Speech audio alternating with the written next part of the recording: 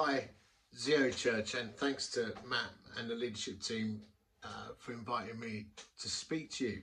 And Matt's asked me to speak to you about reaching forgotten people in forgotten places. That's the tagline, I guess you'd call it, for a ministry I've established called The Edge. And The Edge is a network of churches. We run a festival called Edge Fest, which is like Butlins meets New Wine, and there's some youth work. We're establishing something called Edge Centres, where we have licensed debt advice, benefits, housing advice up to appeal level, support for victims of abuse, reading support, life skills, community cafe, etc., etc. And we're establishing these centres and Edge communities built around them, where there's a flow of daily communion and various other bits happening. We're doing that in places that are essentially forgotten. The multitude of small housing schemes, estates, rural and urban, all around the country. Some of them less than 1,000 homes, where, in all honesty, the big church planting movements won't go, but we just feel called to reach out to the most hurting, lost, poor, and broken people. And it's, well, why is that? Why would you do that? Well, quite simply, I believe this. If you were to take God's holy word, if you were to take the Bible, and you were to strip God's heart for the poor out of that book, you'd have a very thin book indeed.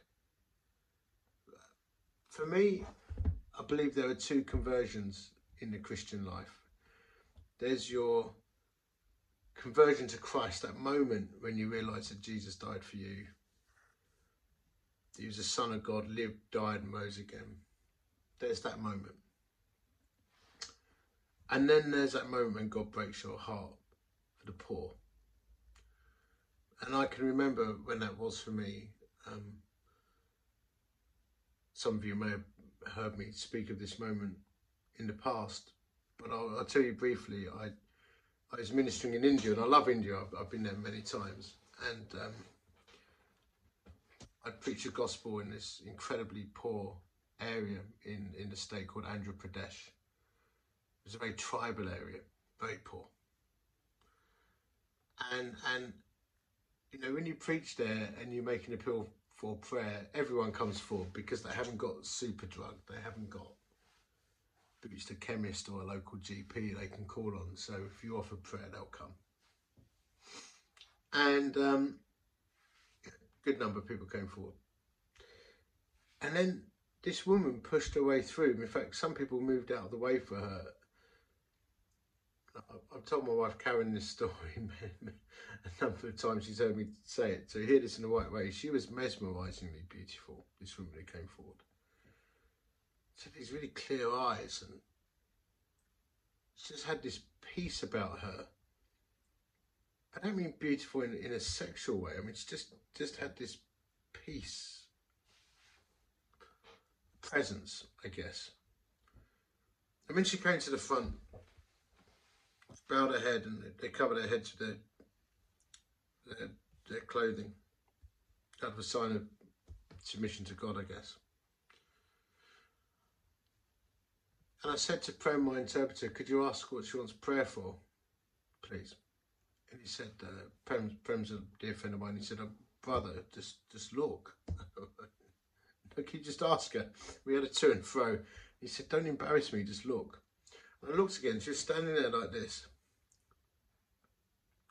And I'm looking at her, and I could see, and I hadn't seen this before, that her skin was covered in sores on her face.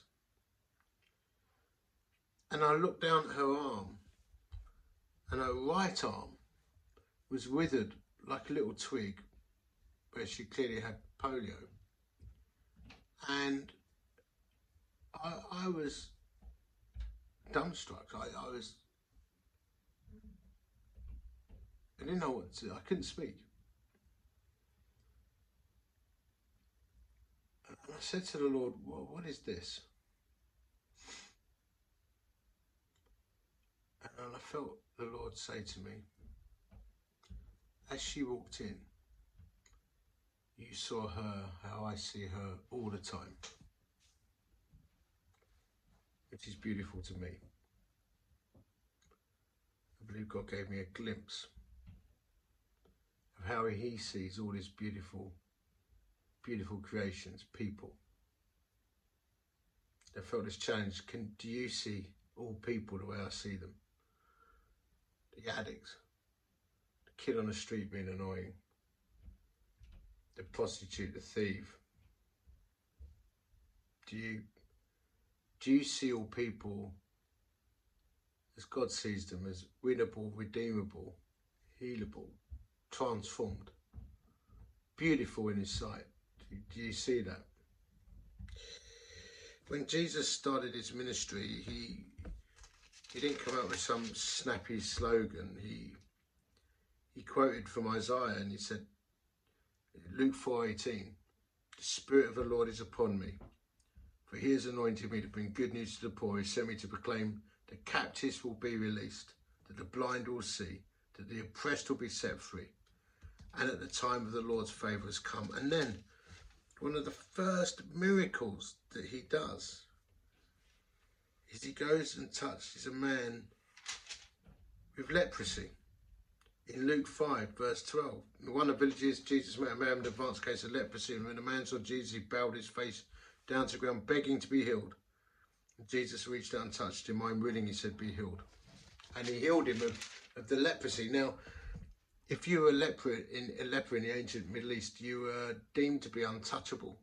If you touched someone, you became unclean, like they were unclean, and not just physically unclean, but you would be ceremonially unclean as well. And what we see here is the Son of God willing to touch an untouchable person and identify himself with them.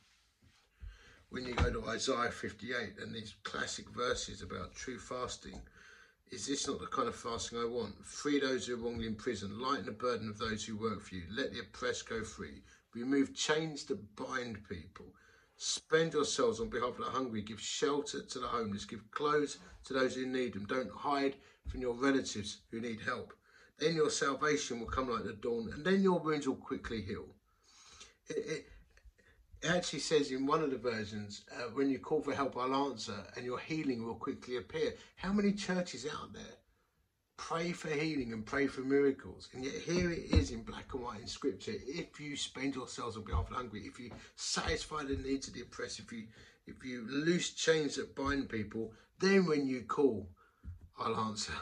Then you'll see my power at work. And I have to say, in 26, 27 years of pioneer ministry, when I've worked amongst the most hurting, lost, poor and broken people there, I've seen God's power at work.